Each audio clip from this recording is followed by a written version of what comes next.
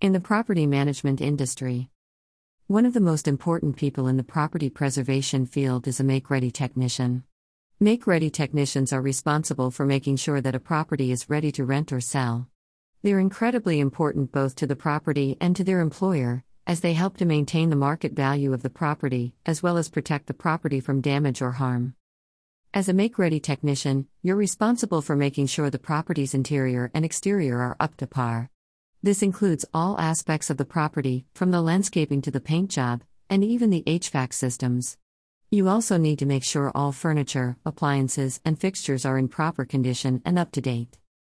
Make-ready technicians must be able to assess the condition of the property, note any areas which need improvements or repairs, and come up with a plan to bring the property up to market value quickly and efficiently. A make-ready technician also needs great organizational skills to keep track of all the different tasks they need to complete.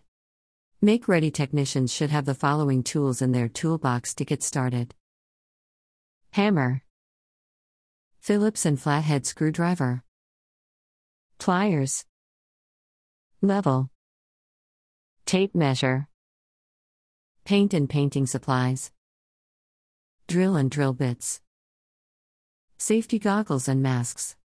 Make-ready technicians have a difficult job, and the job is often thankless.